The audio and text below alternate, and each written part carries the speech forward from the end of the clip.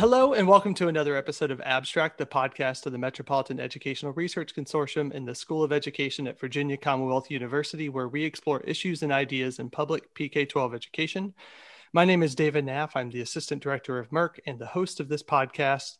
I'm joined today by members of our research and study team from our newest MERC study focused on equitable access and support for advanced coursework. We will provide some definitions, discuss key findings from the literature about racial and socioeconomic disparities in advanced course taking, share some details about our approach to this study, and reflect on the importance of this topic through the lens of research, policy, and practice. We have Tamika Ferguson, who is the Interim Assistant Dean for Student Affairs and Inclusive Excellence. She's also an Assistant Professor of Educational Leadership in the VCU School of Education and one of the principal investigators on this study. George Huon is an affiliate faculty in counseling and special education in the VCU School of Education and an assistant principal at Woodson High School in Fairfax County Public Schools, and he's one of our research team members. We have Amy Jefferson, who is an MBCT Early Childhood University Supervisor and a PhD student in Curriculum, Culture, and Change in the VCU School of Education, and she's a research team member. Allison Koenka is an assistant professor of educational psychology in the Department of Foundations of Education at VCU, and she's one of our principal investigators on this study. John Marshall is the principal of Douglas Freeman High School in Henrico County Public Schools, and he's a member of our study team. And Morgan Saxby is a nationally board certified fifth grade teacher at Robius Elementary School in Chesterfield County Public Schools and a member of our study team. Folks, this is just a cross section of research and study team for this project that includes 50 people. This is such a dynamic team, and I honestly, sincerely love working with all of these people. So everyone who's on this podcast, thank you all so much for being here today. So for our discussion today, I'm going to provide a little bit of background on our study and how this got started, as well as some key definitions around what we mean when we're talking about advanced coursework, because that can mean a lot of different things. So all of our studies are identified by our Policy and Planning Council that's made up of superintendents and other school division leaders from throughout the MERC region. So these are topics that are identified that are of immediate and enduring importance to local schools and school divisions. This topic was voted on in December of 2019 by our council after a year of discussion, and it was voted on unanimously. Racial and socioeconomic disparities in advanced course taking is not only an issue in the Richmond region, it's an issue across the Commonwealth, and it's a pretty clear and prevalent civil rights issue across the country. So I was very excited to have an opportunity to dig into this topic, and we've assembled a really great team to look into it. There's 4 components to this study that's across 2 different phases. We're going to go into detail about what each of those components are during this episode. But just to give you kind of an overview, the 4 components of our study, we have a secondary data analysis that we're going to be talking about here in just a moment, where we're looking at student course taking patterns across our region. And we're doing a policy analysis where we're looking at the federal, state, and division level policies that guide the provision of advanced coursework. All of that is phase 1, which is kind of the explorational phase of our study. We're already underway with that process. And then phase 2 of our study is when we're collecting primary data from students and educators in our schools. It starts with a secondary student survey that's going to go out to all middle and high school students throughout the MERC region. So that's tens of thousands of students who could take this survey. And we're doing a multiple case study in 6 schools in our region. So 2 elementary, 2 middle, and 2 high schools to understand about school level practices related to enrolling students in courses and the provision of advanced coursework at different levels throughout K-12. And when I'm talking about advanced coursework, speaking of throughout K-12, at the elementary level, we're primarily looking at gifted programs, although and I'm sure Morgan will get into this a little bit during our discussion today, there's different ways that we provide advanced courses to elementary school students, but the literature really focuses on gifted programs. We have a literature review that Amy is going to be talking through a little bit. At the middle school level, we're focusing pretty heavily on Algebra 1 in middle school, but there are also high school level courses in middle school, as well as other advanced course offerings. And then at high school, we're looking at advanced placement, which is AP courses, international baccalaureate, which is IB courses, dual enrollment, and honors courses. So there's a lot more variety in the types of advanced courses that are offered at the high school level. Research really focuses primarily on AP courses from what we found. So that'll be coming up in our conversation today. So just to kind of give us a common framework for what we're working from here, those are the definitions that we tend to be thinking of when we're talking about advanced coursework. George, why don't you get us started? So in general, What do we know about the representation of low-income and racial and ethnic minority students in advanced courses across K-12? All right, thank you, David. I think one of the things that we do definitely know, or a couple of things that we definitely know, is that they're not represented equally in these classes. I think when you think about the process at the elementary level and the teacher recommendations through that process, it is very political. If your parents are wealthy or if they can navigate the school system, that puts you at an advantage, right? I think about myself as an immigrant and coming to this country. My mom didn't have that knowledge or that background. So there was no advocacy on her behalf. So I think of those students when we think about the makeup of, some of our advanced coursework. And how does this resonate with your work as an assistant principal? When I think of it from a high school standpoint, again, the students are not there. The Black and brown students are not there. And if they are there, more than likely they will not have someone in their class that looks like them, and their teacher probably doesn't look like them. And so when they are there, they're there with this burden as well. That burden of does the teacher, believe that I should be here? So now I'm trying to prove myself that I belong here, right?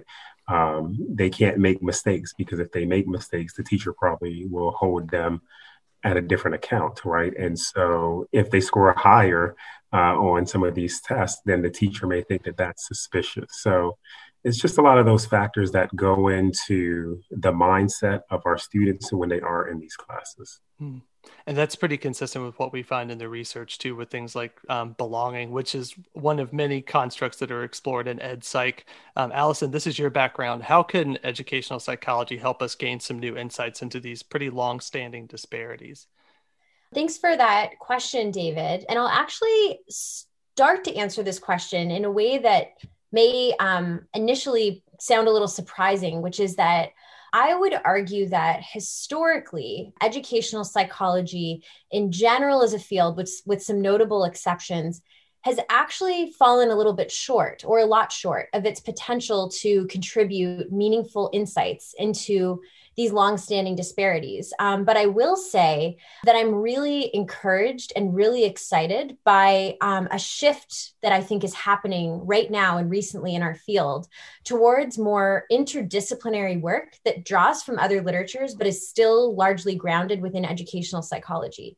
So with that being said, what I would say is that educational psychology, as the term psychology implies, really centers the psychological experiences of students, along with the different contextual factors that give rise to those psychological experiences, along with the behavioral outcomes that students experience. And what a lot of research grounded within educational psychology and other disciplines shows is that all of these components play a really critical role in helping to not only understand, but also to attenuate these kinds of disparities. And I think that this really centering not only the psychological experiences of students, but also what gives rise to those psychological experiences, what context or contextual variables gives rise to those psychological experiences. I think that this is really how educational psychology has the potential to provide really important insight, especially as our field is increasingly embracing interdisciplinary work and adopting an asset-based approach to exploring these questions. Yeah, absolutely. And I mean, that's consistent with what we're trying to do with this study. We're trying to be as interdisciplinary as possible. And we'll definitely be digging a lot more into ed psych whenever we're talking about our survey a little bit later in this episode. And Amy, George already gave us some background about what advanced coursework looks at the high school level. We've been digging into so much literature already for this study. We've got lots of spreadsheets filled with lots of studies that we've been reviewing. And we already have a literature review out related to equity in gifted and talented programs that you were a second author on. So specifically, what does the literature tell us about student representation in gifted education? Well, and I think it's really important to look at the data as well, because based on the 2015-2016 data from the Office of Civil Rights, Black students are underrepresented in gifted programs in 48 out of 50 of the states, while Latinx students are underrepresented in 49 out of the 50 states. So that really speaks to what's going on in the schools. Virginia ranked 22nd nationally for Black student enrollment in terms of proportional representation in gifted programs, and 15th nationally for Latinx student enrollment.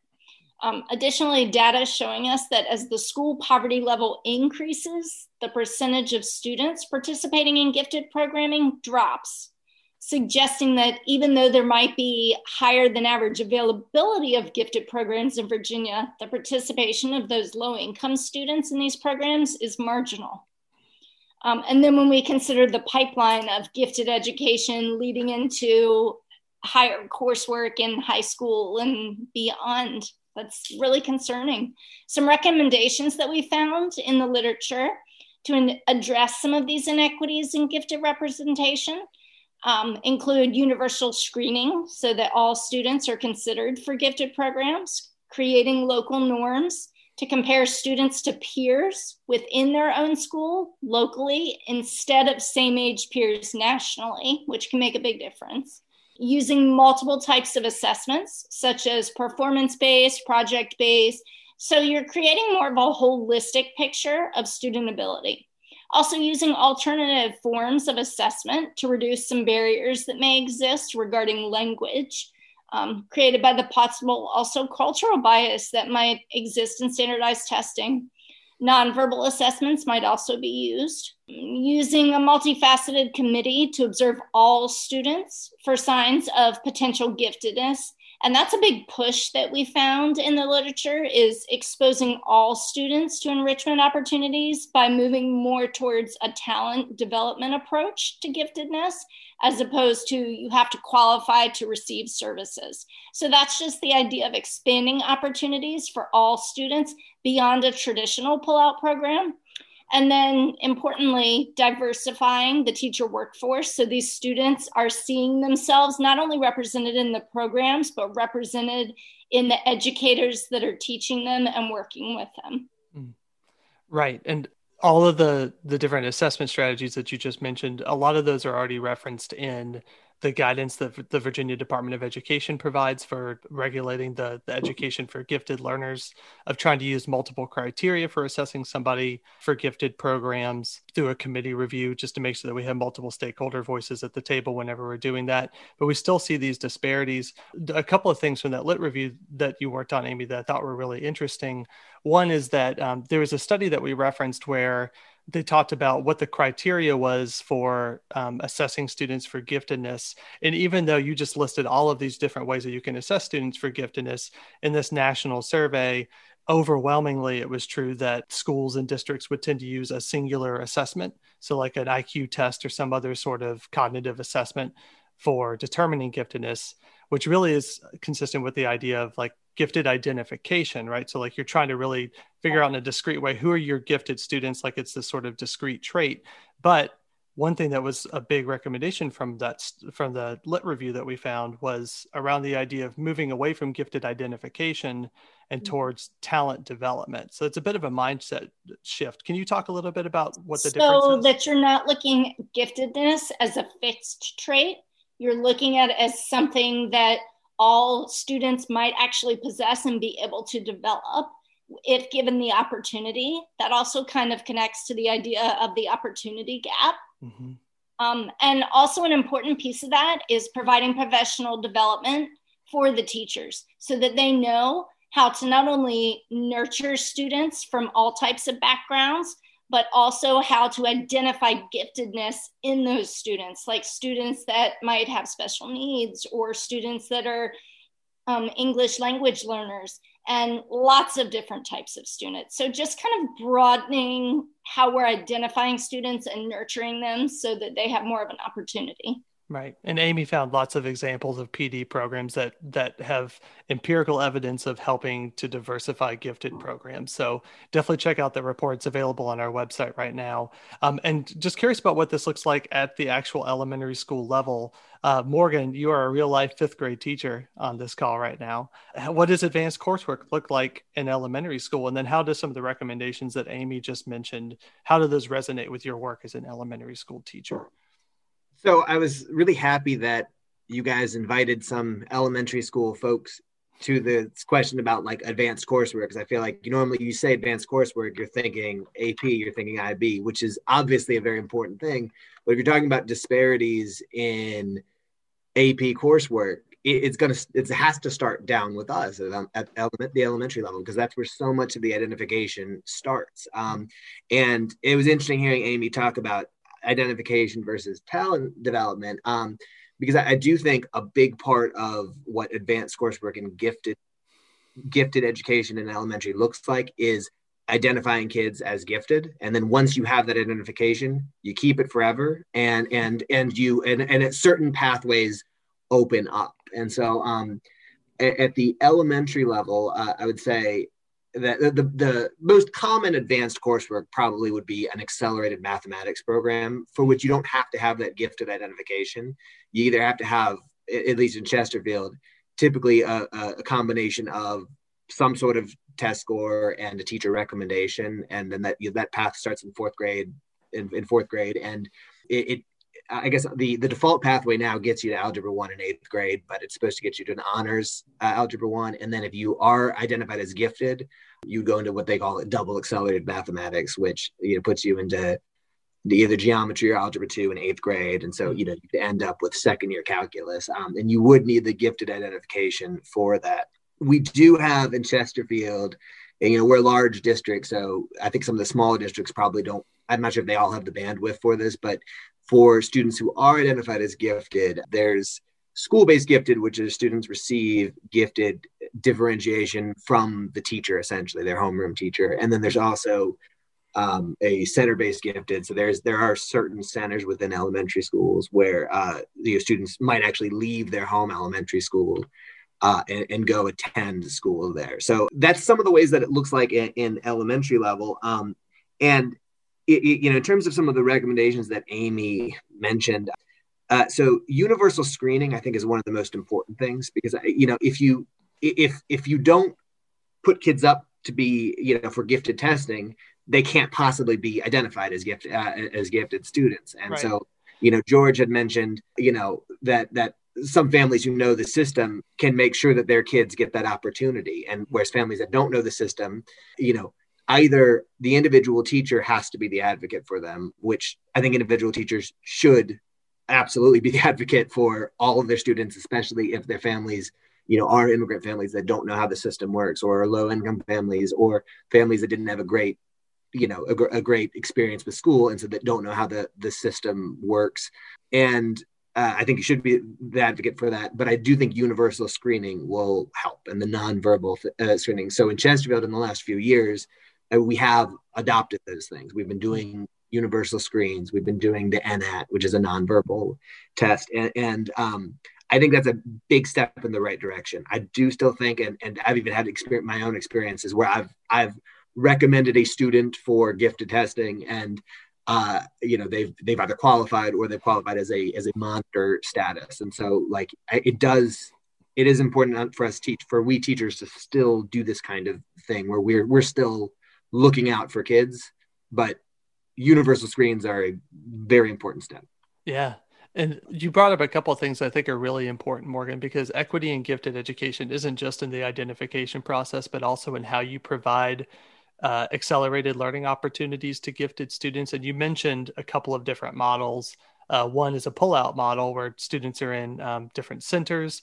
That's pretty common nationally. It's probably most common from what we found in the literature review, that pull-out classes are typically the way that students who are identified as gifted receive instruction, which is the argument in the literature is that can be inherently inequitable because it's providing accelerated learning opportunities to only a select group of students. The other model that you talked about in terms of differentiation inside of the classroom, can you talk a little bit more about what that looks like in practice? Yeah, so I think it's kind of a vague thing in a lot of ways, because I think it really depends on the individual teacher and what he or she is going to do. So there's the students will typically they'll be clustered. So say you've got 7 gifted students out of 100 kids, those 7 might be in a class together. So they would be with gifted and non-gifted students, or students who are not identified as gifted, I should say.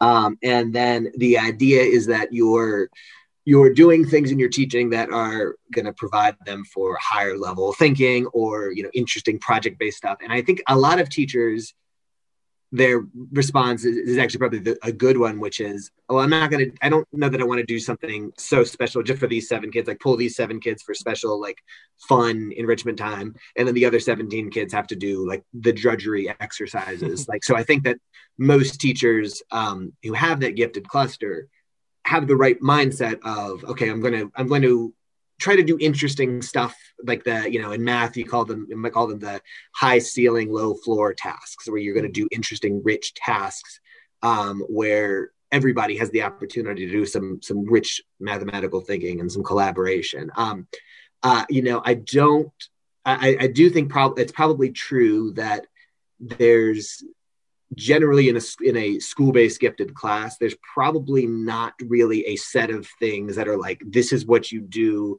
with gifted students. It probably is. There's probably wide variance, and there's probably an opportunity there, frankly, for us to get a little more specific about what we should do with when you've got a gifted cluster of students in your class.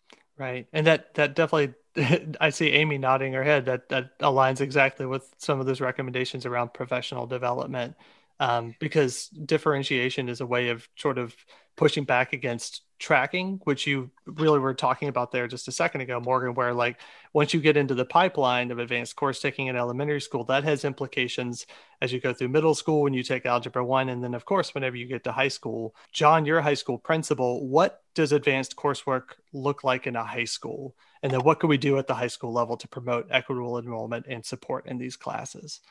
Thanks, David. I love that question. And I think we'll start with the advanced coursework at the high school level, as you mentioned, whether that's honors level, AP, IB, dual enrollment.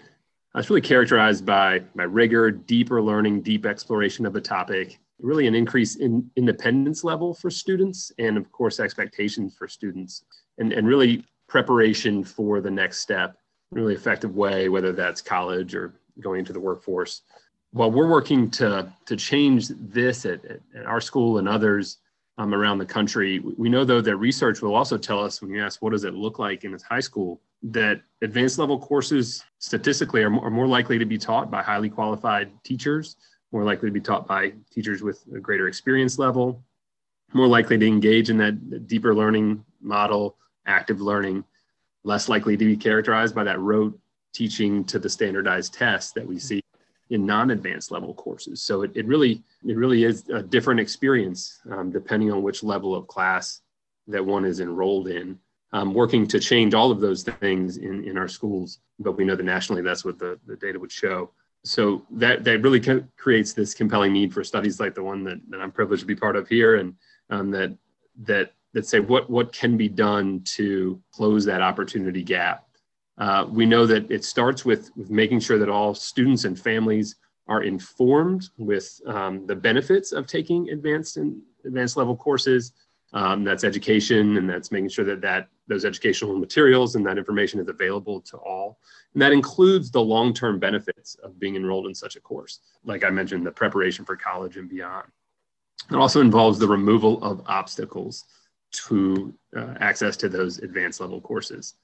These might be, barriers like tests that must be passed to get into that. It could be gatekeepers, individuals who one must pass through in order to get into that class, and even kind of gatekeeping metrics that would keep an interested student, a student with potential, out of an advanced level class. So information and education, removal of obstacles, but a lot of that really comes down to changing mindsets, changing the humans involved can be an obstacle. As human beings, we all carry with us an implicit bias. So really shifting mindsets and getting at what biases might exist, whether that be an administrator, a school counselor, a teacher.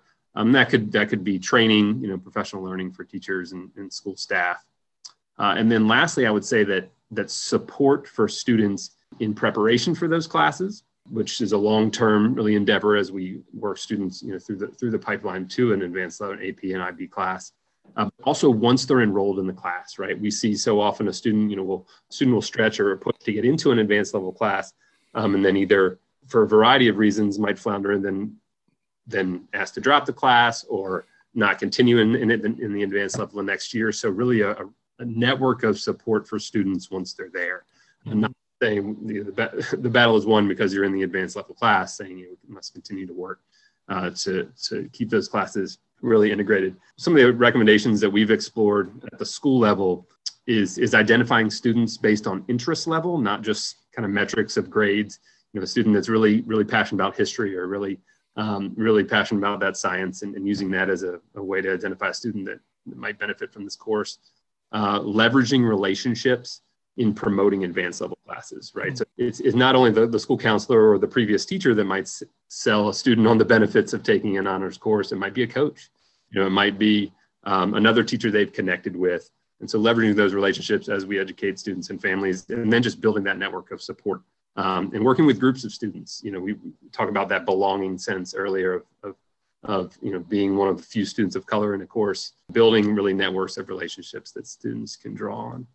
Maybe a shorter way to answer that question of what do they look like currently, if we look across the country, advanced level courses look segregated. They're particularly white and Asian, particularly affluent. And that's why this is just such compelling work and there's such a need for it. We talked school segregation, we talk about it in our history. VCU has a study out now talking about how it still exists from school to school, but we see it within schools, despite our work to try and bridge that gap, but still pervasive within schools. It's also worth noting that when we do successfully close this gap and integrate advanced level classes, everybody benefits, right? Mm-hmm. The honors level class that discussion is made richer by multiple perspectives.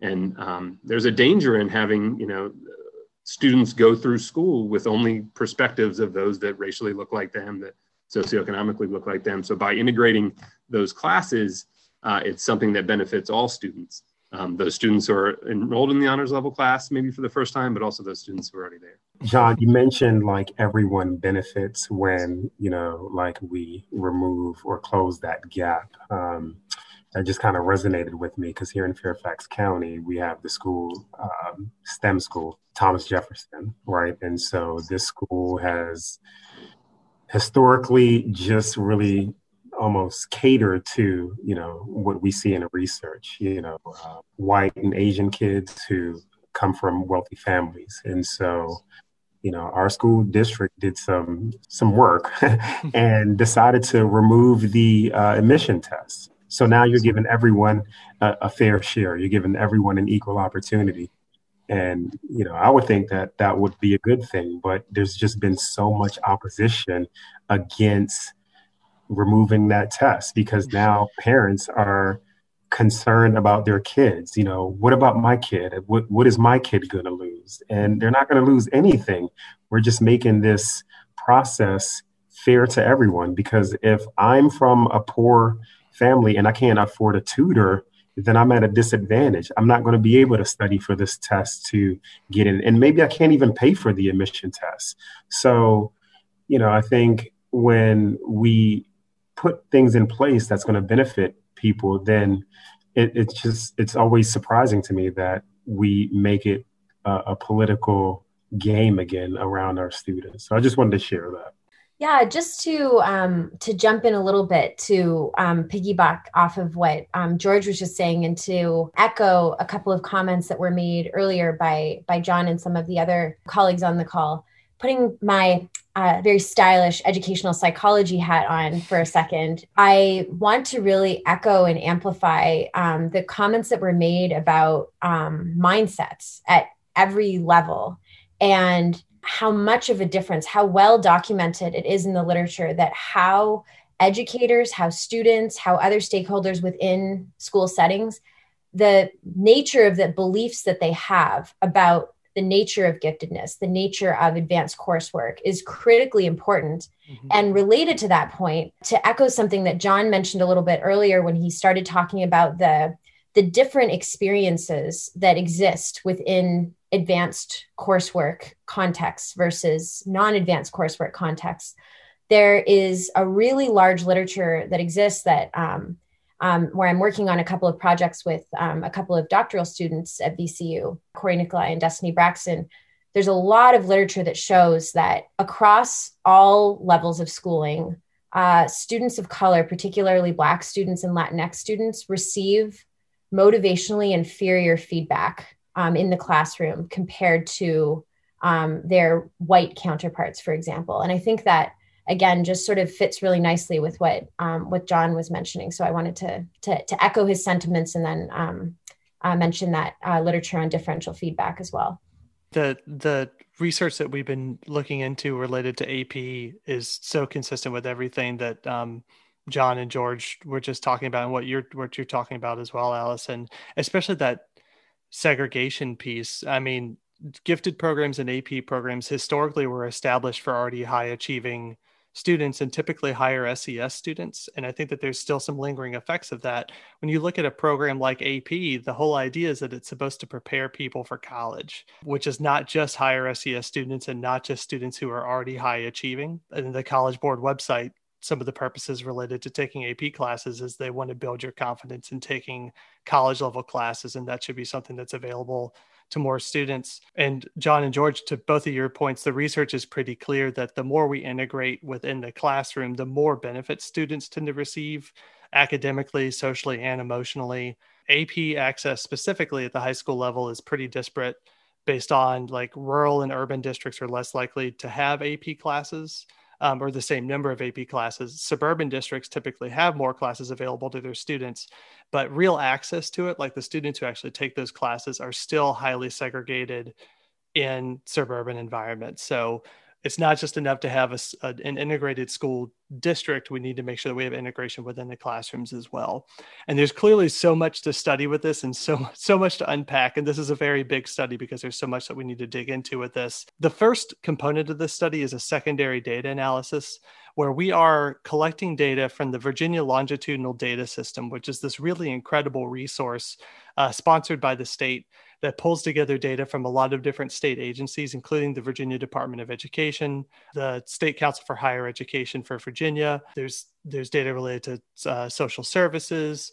Other publicly available data is aggregated in this system, where we're going to be able to request around 13 years of data from students in our region to understand what their course taking patterns look like over the last sort of 10 to 13 years.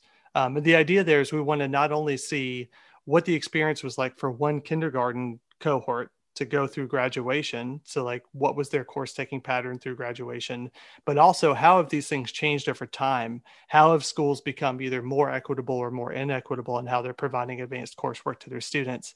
So if off of that data, we're going to be able to answer questions like who actually gets identified for gifted programs?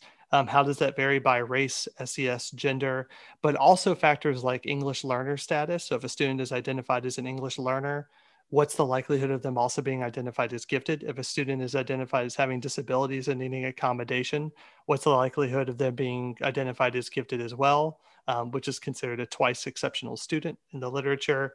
How likely are students to take Algebra 1 by the time they get out of middle school? How does that vary by demographics? What is the difference whenever you are identified as gifted in elementary school? Like, what are the concrete evidence of this academic pipeline that we're talking about? And then the same thing in high school, like what you're doing earlier in school, how does that translate into whether or not you're taking AP classes, IB classes, dual enrollment in high school? And we'll be able to take a look at how this varies by the availability of advanced course offerings. So we've also been doing an analysis of high school course offerings in our region to see what percentage of them are considered advanced or weighted. What's the availability of AP, IB, dual enrollment, and honors courses in our region? We'll be able to do some analysis based off of that to see if you're in a district that has a really high percentage of advanced courses available to you in high school, what does that mean for you when you're in elementary, middle, and high school? What does that mean for your post-secondary outcomes? So the idea is we want to get a really robust idea about the landscape of advanced course taking in our region, and not just advanced course taking, but all course taking in our region, to see how this compares across demographic groups. Because it's not enough to think about this from a national or a state level. We already have data related to that. This is a chance for us to get really granular and understand what's happening in our 7 school divisions. How does this vary based off of across urban, rural, and suburban contexts? And I'll say that this is pretty consistent with what the Virginia longitudinal data system, what the state wants to see happen with this data. I'm sitting on a committee with several of the researchers across the state to inform a research profile for the Virginia longitudinal data system that's supposed to be answering questions related to equity, because it could be a really powerful tool for answering those kinds of questions. And I'm really excited that our study is going to be able to do that for our first component. Morgan, what are you hoping from your perspective for us to learn from this component of the study? So I guess one of the biggest things I would like to see would be, there is a pipeline of talent or gifted students, or whatever you want to say. And I feel like as you get to middle and high school, there are more avenues with which you could do advanced coursework. There's at the elementary level, it's advanced mathematics is really the main thing that you take. And so, but if you think about students who maybe do have some interest in social studies or science, or some other kind of thing where they're going to go into that secondary route, making sure that they're set up in elementary so that they can take advantage of those. And so, thinking about okay, what does it take to get a 5th grader ready for AP chemistry? That's the kind of thing that I think is interesting. And so I think that the traditional answer would be, well, they just need to make sure they have good grades in elementary. But okay, maybe we can be trying to really think about that. What do we need to do mathematics wise to get kids so that they are ready for that course level, and really making sure that there is an alignment and there's the different levels are talking to each other in some way. So I'd be interested what the data has to say about those, just about that whole K-12 trajectory. Yeah, me too. I'm so excited to dig into this data. That's really the beautiful thing about longitudinal data analysis. It's you get to understand what somebody's experience is like across time. And the 2 faculty members who are leading this component of the study, Chen-Chi Chen and Capriya Johnson, are both amazing. We have some great doctoral students working on this component of the project, and we're going to have lots and lots to share. So Morgan will be sure to keep you posted. This will inform the work of a lot of people, including the other components of our study. The other element related to our first phase, which is this explorational phase, is a policy analysis. Tamika, you're a principal investigator on this component of the project. Can you say a little bit more about what we're planning for this? Yeah, just to keep in line of what we've been talking about, if you think about the importance of policy to set expectations, to set practices, to set up the ways in which people think about standards and accountability, without an understanding of the analysis of policies at the federal, state, and local level, we would be doing a complete disservice to only focus on the student outcomes. And so the policy analysis is really focused on what are the policy and structures that have been in place at the federal, state, local levels? How do they relate to equitable outcomes within the coursework? So that means looking at how are policies delineated at the school level? What are old policies that are still standing? What are some that have been updated, that are new, that are evolving? What is the language in the policy? Is it understandable? How are those policies being communicated to families and the community, the teachers?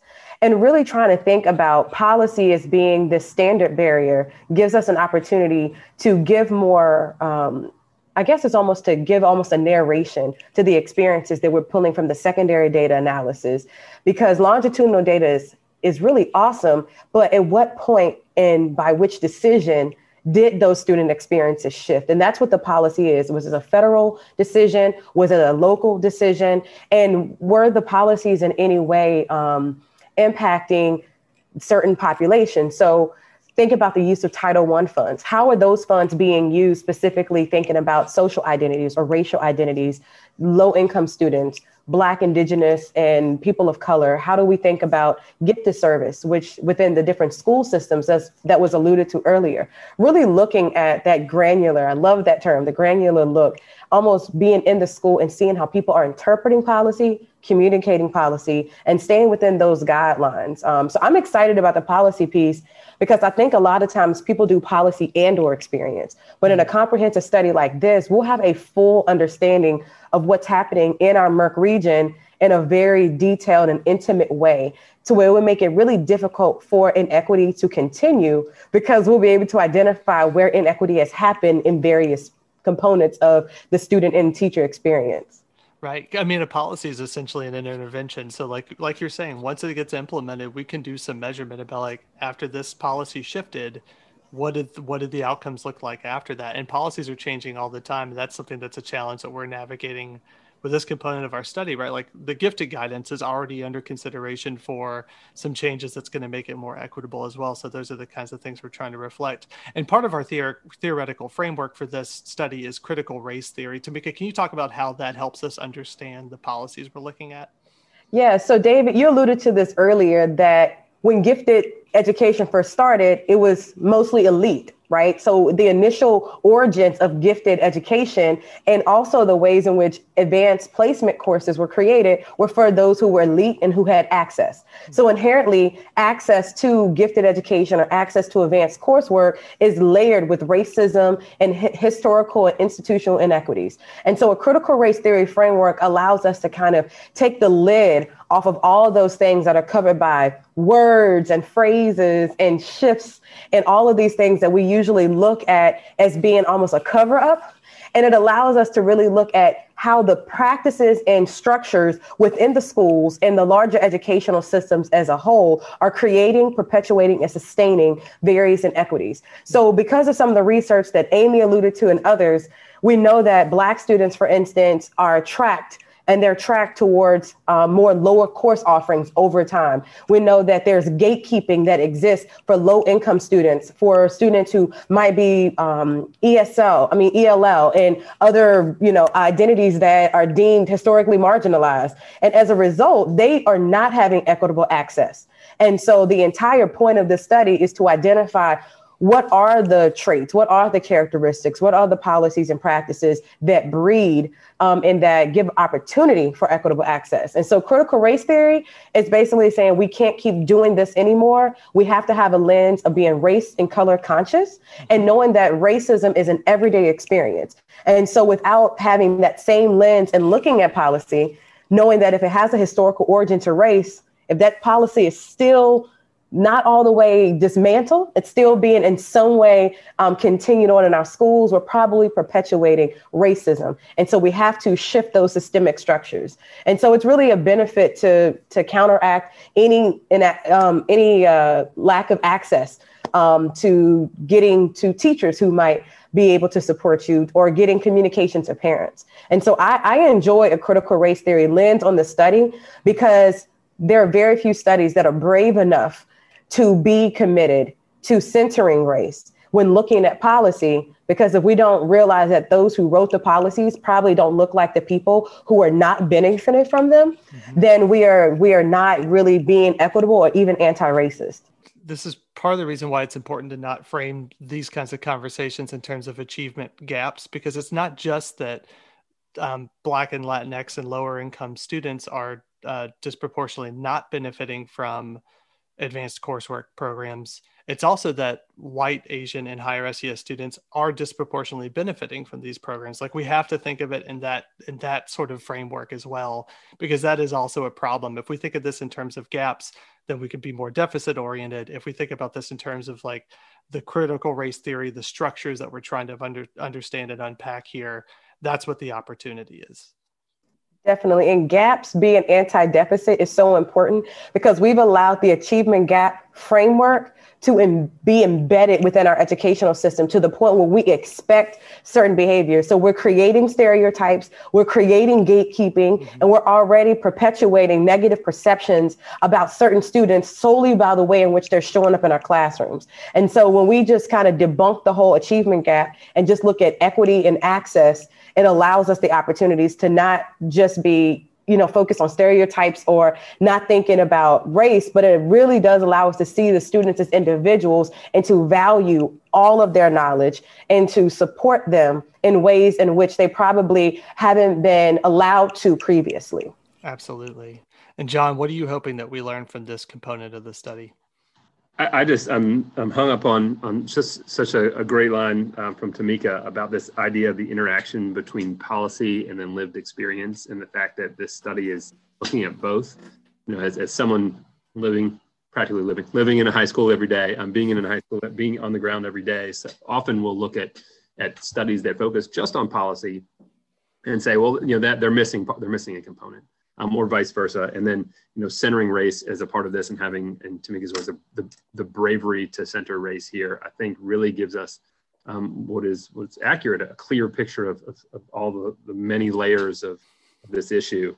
I talked a little bit ago about changing mindsets and going student by student, and all those are really important, and we need to get granular in this stuff. But policies, really have this potential to move the needle in a significant way. Really have a significant impact. And so it's such an important component of it. And so I'm interested in learning from our other districts in the area, getting a really clear perception of what they're doing. So often on the ground, we get in our silos, working in one district or one school for a long period of time. You think that's kind of just the way it is, or and being able to pick some of the things that are working from each district or each level and bring them together into a comprehensive way. From a pragmatist standpoint, from a practitioner, it's exciting to be able to use that collective knowledge to really help benefit some students. And I do feel like, to your point about changing policies, David, I feel like we're at a moment, at least from where I sit, at a moment where some might say finally, but districts and even in the state entities are looking for ways to shift policy to help move this cause forward. And so I feel like this study comes about at the right time and the right moment, where there's a wide and a growing audience for making the changes that are necessary. Yeah. And I mean, this is why we have a study team, because then we get to hear from, the principal of a high school in Henrico to understand how the policies are affecting your work. The idea of connecting people to policies, like Tamika was saying, is so important. And that's why we're looking at the policy analysis as a critical component in connection with that secondary data analysis, because we're going to be able to see how have people actually experienced these policies, how did things change for them before and after. So that's our first element of this study, where we're looking at exploration of policies and existing data for students. But we also want to collect some new data. Allison, you're leading up a pretty dynamic survey that we're planning on. What is our plan for our student survey, and why is it important for us to include student voice in our research, and how are we planning on going about doing that? So I'm really excited and feel really fortunate to have an opportunity to work with so many people on the student survey. The overarching objective of the student survey actually complements and relates back to what Tamika just mentioned really nicely, which is connecting policy then to experiences. So the focus of the survey is centering not only students' experiences, their motivational beliefs, their perceptions surrounding advanced coursework, but also really centering the student's voice. And I would argue that that's a really essential component of our broader study, because nothing can replace hearing from the students themselves about their experiences, their motivational and other academic beliefs, and their perceptions. And I would argue that given the focus of this study, it's especially important because students' voices from low income and or historically marginalized populations have not been represented nearly enough in this research in the past. And what's the framework that we're using for our survey? Great question. So primarily the study is going to be guided by a very widely used theoretical framework in the achievement motivation literature, which is expectancy value theory. And what's really core to that theory is, again, centering students' motivational experiences and operationalizing motivation according to sort of two overarching components, or really kind of three, where one major component or set of psychological processes that the model focuses on are students' beliefs about their competence and how likely they think it is that they will be successful within a given context. Another component of that theoretical model actually relates really nicely back to something that John mentioned earlier about student interest. So in other words, how much do students value in several different ways? What value do they attach to particular academic domains? And then third, what costs do they see are associated with engaging in a given academic task or domain? So that's what's really core to the theory. And then what the theoretical model predicts and what a lot of empirical evidence suggests is that those motivational beliefs are really predictive not only of performance, but also of behavioral outcomes, namely the choice to continue engaging within a given academic domain, or the choice, for example, to pursue advanced coursework versus not. So that's a theoretical framework. But one of the things that I like most about expectancy value theory is that the theoretical model, especially the most sort of recent iterations of it, really emphasize that these motivational beliefs that students experience do not occur within a vacuum, and that the broader context, kind of getting at both what Tamika and John were talking about, the broader context and socializers, including, for example, educators within that context, are really, really powerful agents in shaping those motivational beliefs and ultimately achievement behaviors. And the final thing that I'll say about our theoretical approach to this survey is sort of in the spirit of, or aligned with what I mentioned earlier about educational psychology. Although we do intend to partially ground the study within expectancy value theory, we really want our approach to be not only interdisciplinary, but integrating across theoretical perspectives. And so we think that will make the survey administration and what we can learn from that survey administration much richer for a variety of different reasons, and just sort of the conclusions that we'll draw from it. Yeah. And so your team is hard at work designing this survey right now and collecting items that could work that are really well theoretically grounded. But we don't just want them to be theoretically grounded. We're also trying to get some student voice in the process of actually designing the survey, since we're going to be asking students about this. Can you talk about our plan for a student advisory council?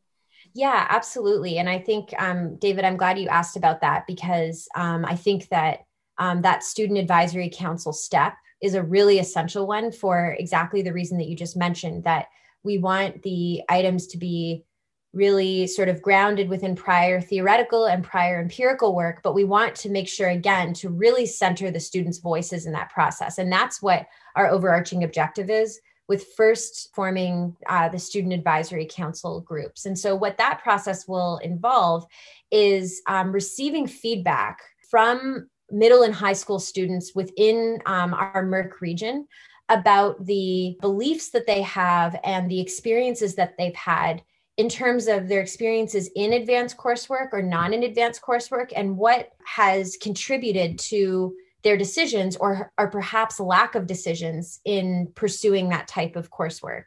And something as well that I really want to emphasize about that process, which was really sort of brought to our attention and promoted by one of the doctoral students, Corey Nicolai, on the project, is ensuring within that student advisory council context that we have representation, certainly from students who have pursued advanced coursework, but also from students who have not pursued advanced coursework, to make sure that again, all voices get represented. And I think that's important for a variety of reasons. And one of them certainly including to make sure that the survey, getting back to what you said earlier, David, the survey and the items, the questions within that survey are as relevant and meaningful as possible to the students who will be taking it.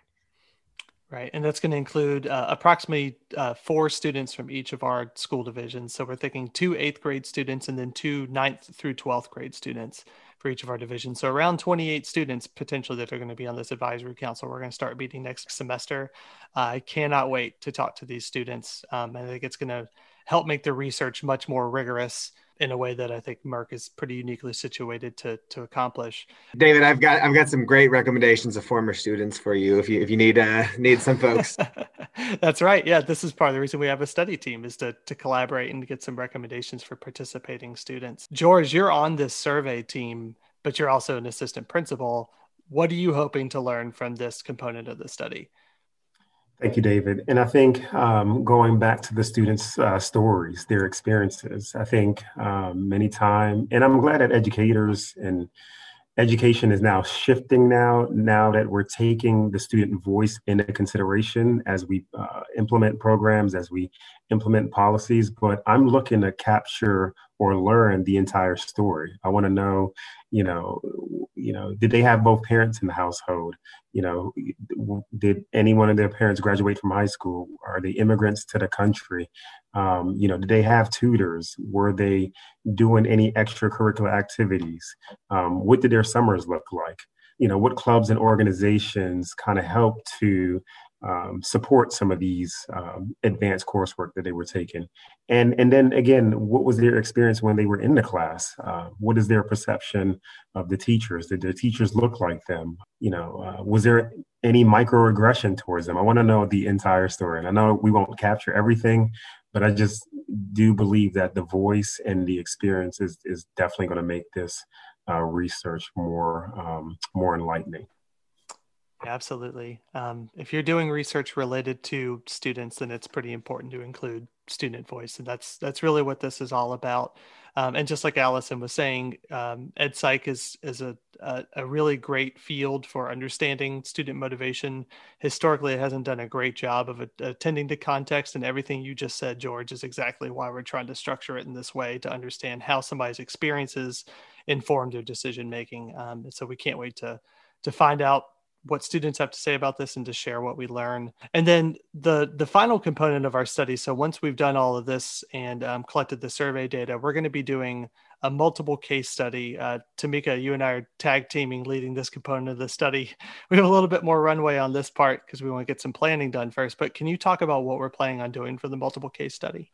Yeah, this part really complements what Allison was describing about getting the voice piece, really paying attention to these lived experiences beyond the data, beyond the numbers, beyond the policy. And so the multiple case study will involve a series of interviews and focus groups. And so the goal of it is to really think about what are the formal and informal practices that Merck division schools are doing to promote equity in advanced course taking. And so using some of the data from the secondary and survey analysis, we will identify certain schools that, I'm definitely in touch with their principals. We won't just pop up on them at the door. But we will identify certain schools and conduct interviews with all of the key stakeholders within that school, the counselors, the teachers, the administrators at the school. We're really interested in their approach to enrolling, supporting, identifying students who are in advanced courses. And then we want to use that student voice, which is really important, by using student focus groups. We want to understand what are the students' perceptions of advanced coursework. Why are they choosing to take them or not? What was going on when they decided to take it? How did they know? How did they learn about it? How were they notified? All of these promising practices. And by doing that, we'll be able to really understand the roles that these adults play who might be serving as gatekeepers in the process of students gaining access to advanced coursework. Thinking about the practices that are, again, informed by the policy, but are used at the local level, and what do those practices look like on a daily basis? And being able to identify how those practices and those experiences of the students really promote student enrollment and persistence. And that's really important because sometimes we think that it's a policy And really, it's a practice. And sometimes it's not a practice, it's an individual. So it's really getting at that lived experience so we can give more voice to the things that might not be captured in black and white or might not be captured in an email, but just might be something that might be a rumor in the hallway or a story that may happen or just something that happens in the community. And that's really important to think about those key stakeholders and their experiences. Right. And because you and I are tag teaming this, I've been thinking a lot about what recruitment's going to be like for this part of the study. So a good candidate school for this at the elementary school level might be a school that has shown greater, more equitable representation in their gifted programs over the 10-year period or 10 to 13-year period that we're looking at that secondary data. It might be a high school where students are reporting over and over again how much support they're getting from their teachers to enroll in AP courses and how they're really prioritizing outreach to underrepresented students for AP and doing some dynamic things. So we want to go into some schools that are doing some really dynamic things so we can learn from those practices, but also being mindful of there are some things that will still be growth areas for any school, right? So like one of the book that we're reading as a study team is Lewis and Diamonds, Despite the Best Intentions, which is a relatively high achieving school where these researchers went in, but there's still pretty stark racial and socioeconomic disparities in who is achieving in the schools. So even in schools where things are going well, we're still going to be looking at what are some things that could potentially improve, because you can learn from Tamika, you talk about glows and grows. Anytime I'm in a meeting with you, like what are the things that we can learn from that are positive and what are some of the things that are like opportunities for growth? So really excited about that component of the study. I also love how this fits in with the policy component of the study. So going all the way back to that, because the policy component, Tamika, we're going to be looking at federal, state, and division level policies. We're basically looking at everything but what's happening at the school level, right? So this will give us a chance to say, we know what the federal policy is. We know what the state level policy is. We know what divisions are saying to provide advanced coursework. Now we get to know how this actually looks in practice. And we have this student survey component. So it's this idea of leave no stone unturned, right?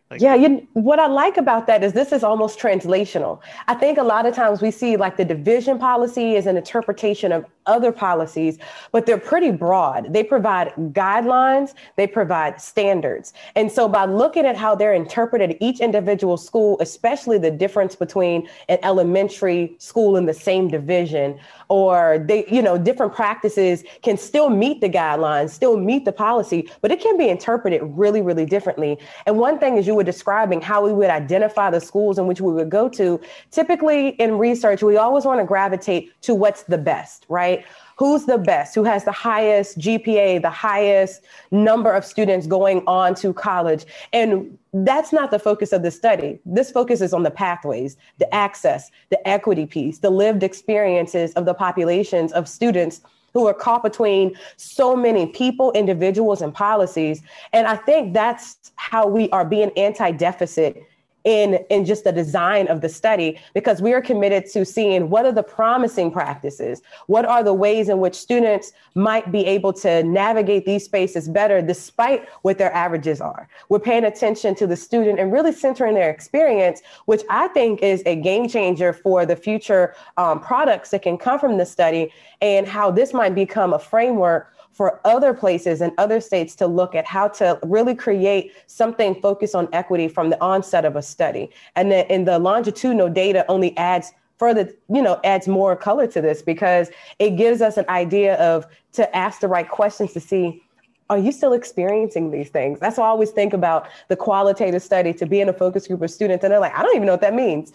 And we're like, but you in the back of our minds, we might say, okay, you should know, but well, how did you find out? And those are the moments where meaning making happen. And we're able to hear certain names of people who are not gatekeepers, but they're the people who are the ones opening the doors, right? And we're going to hear about the history, and my brother said this, or my parents said that. So we'll hear how people navigate some of the challenges that they face because of their social identity or their socioeconomic status. So that's where we really learn more about the lived experience and some of what the community cultural wealth model, and thinking about how are they navigating the capital? How are they really aspiring to do these things despite everything facing them, despite the tracking? How are they being successful? Those are the pieces that I'm excited to uncover in this case study. Yep, absolutely. Morgan, what are you hoping that we learn from this component? I mean, a bunch of things. It sounds like you're going to. I mean, I'm really excited about that. I would be really interested in like what we, what. So if we find these exemplary schools, or if we find these, programs or people who are doing things that are improving students' lives by giving them, by giving more students access to higher coursework, advanced coursework, like what are they doing? And then the reverse of that too, it sounds like you guys are also going to talk to kids who aren't in advanced coursework. And like, that's kind of interesting too. Like, well, why aren't you? Like, and I wouldn't be at all shocked if there are some kids who could point to a specific time where I was going to do this, but this happened. My sixth grade teacher said, and so, there could well be the pathways forward, but there could also be some cautionary tales of like, look, if you care about kids, which teachers do, and you want kids to be successful, and you want all kids to be successful, here are the things you can do, and here are the things not to do. I do think that there's a lot of teachers maybe have a belief that they can get a little nervous about putting kids into advanced coursework if they think they're not going to be successful, and that would be interesting to see if that fear plays out, or if that fear is not true. If there are kids who say, you know what, like I took this, I got put into an honors course, it was really hard, but then the second year I was okay. That would be interesting to find out, and so that we could tell teachers that, look, 90% of kids who were put in advanced coursework did just great, and they struggled and then they did great. Like that would be really, really nice. Then the final thing would be, if there are schools that say you have two schools that are demographically similar and one has a lot more gifted identified students, I want to know what they're doing. Like, That's a fascinating thing. Yeah, absolutely. And just like any Merck study, we're going to have reports coming out from each of these components, and we'll also have companion podcast episodes where we get together and talk about all the fascinating things that we learned from our data collection analysis from each of these components. So there's obviously a lot going on. This is an ambitious study. We like ambitious studies because that's how you actually learn how to tackle some of the big issues that we're facing in public education. Overall, what do you hope that we're going to learn from this study? Amy, let's start with you. Well, and actually to feed off what Morgan was just saying, I'm so curious about the practices that they have in place at the schools where they're identifying more of the underserved population for gifted services or advanced coursework. But even more importantly, what are the student perceptions of those practices that are in place, that are successful, that are yielding higher results? Like, how do the students feel about it? So that's what I'm curious about. Allison, how about you? So actually, what I'm most sort of curious and excited about relates really nicely to what Amy just mentioned. So for me, part one of my answer really goes back to the student voice question. I'm really excited for us to better understand students' perceptions, as Amy just mentioned, and their voices within that process. And then the second part of my answer goes back to Tamika's point about a really promising and exciting aspect of this study, that we're not just looking at policy, we're not just looking at experiences, we're looking at both of those things and kind of the intersection and interaction of them, which I think will generate both small scale and large scale, or implications for small scale and large scale and actionable changes that can be made to support students who have been inequitably underrepresented in advanced coursework. So that's what excites me the most. John, how about you? So I think this is a really tough question, because there's so much of this study that will be immediately useful and practical to my day job and to the meaningful work that schools do, and it's just such an important topic that has life outcomes for students in such a powerful way. So it's pretty tough. It's a difficult question, but for me, it's obviously what can be done at the school level, and really what comes out as the most effective recommendations, or most effective, the most impactful practices that can be put into place. There's been a number of people working on this, working on increasing access for a long time, and sometimes it feels like we're kind of trying everything, and it's such a multifaceted issue. that we are throwing a lot of things up against the wall, and to bring some clarity to, really hear, whether it's students reporting it or we're seeing it, from one school to another, this had a giant, significant impact, and then having the ability to bring that into practice here at a school that serves a wonderfully diverse population. I think that I'm thrilled to see that, and can't wait to. George. Thank you, David. Yeah, it's a lot to think about. This is a really great question, and a lot of things come to my head. But I think, being a school-based administrator, like, how can I use what I'm learning to make it more practical to my day job as well? And then how can I use what I'm learning through this research to make change in my school district, to make sure that we're looking at the right things when it comes to practice, make sure that we're implementing the right things when it comes to professional development, make sure that we are just, considering the student voice that we learn through this research as our students navigate these advanced coursework. So just really trying to take everything in and condense it to just make sure that it looks how it's supposed to look. Morgan. How can we at the elementary level and maybe the middle school level to promote equitable access for advanced coursework so that when our students get to George and John in the high schools, this is not as big of a problem for them? So we need to start on our end. The more we can do on our end, the easier their jobs will be in high school. And Tamika, how about you? I'm really interested in the stories of the students along the lines of who were those socialization agents or those encouragers within their individual school to push them to take it. And this could be the ones who were never thought about prior to high school. That's the population I'm interested in. The ones who barely scapegoated in or were thought about not making it in. Those are the students I'm interested in hearing their stories, because I really think it'll help us interpret how the policies are really being interpreted in practice at the school level. So back in January, this was just an idea. And since then, we've developed a team of 50 people across 7 school divisions and 1 university who are deeply invested in this topic. I'm so excited about the collective brainpower on this team and to continue working with all of you. And what John said earlier has really stuck with me about how the time is right. I mean, we're talking about equity so much in education, and it's so central in all of our discussions right now. I think that there's a tremendous amount of opportunity for moving the needle on this issue that's been a pretty persistent concern nationally, statewide, and regionally. And I think that we're only going to grow from here, and I'm really looking forward to doing that together. And we're going to need to leave that there for now. But if you want to learn more about this ongoing study, you can visit the MERC website at merc.soe.vcu.edu/projects. That's merc.soe.vcu.edu/projects. We will be sharing lots of information from this study, so be sure to sign up for our email listserv on our homepage to stay up to date with this research. You can download our literature review on equity and gifted programs in the reports tab, along with several other reports that will emerge from this study over the next few years.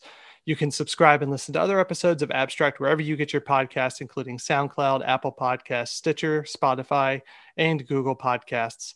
Our thanks, as always, to the VCU School of Education for supporting the work that we do at MERC, and to all of our partner school divisions, Chesterfield, Goochland, Hanover, Henrico, Petersburg, Powhatan, and Richmond Public Schools. Thanks to Tamika Ferguson, George Huon, Amy Jefferson, Allison Koenka, John Marshall, and Morgan Saxby for being a part of our discussion today, and for all that you bring to our research and study teams for this project. Finally, thanks to you for joining our conversation today. We hope that you and all who are important to you are well. This has been another episode of Abstract, the podcast of the Metropolitan Educational Research Consortium in the School of Education at Virginia Commonwealth University, where we explore issues and ideas in public PK-12 education. Let's talk again soon.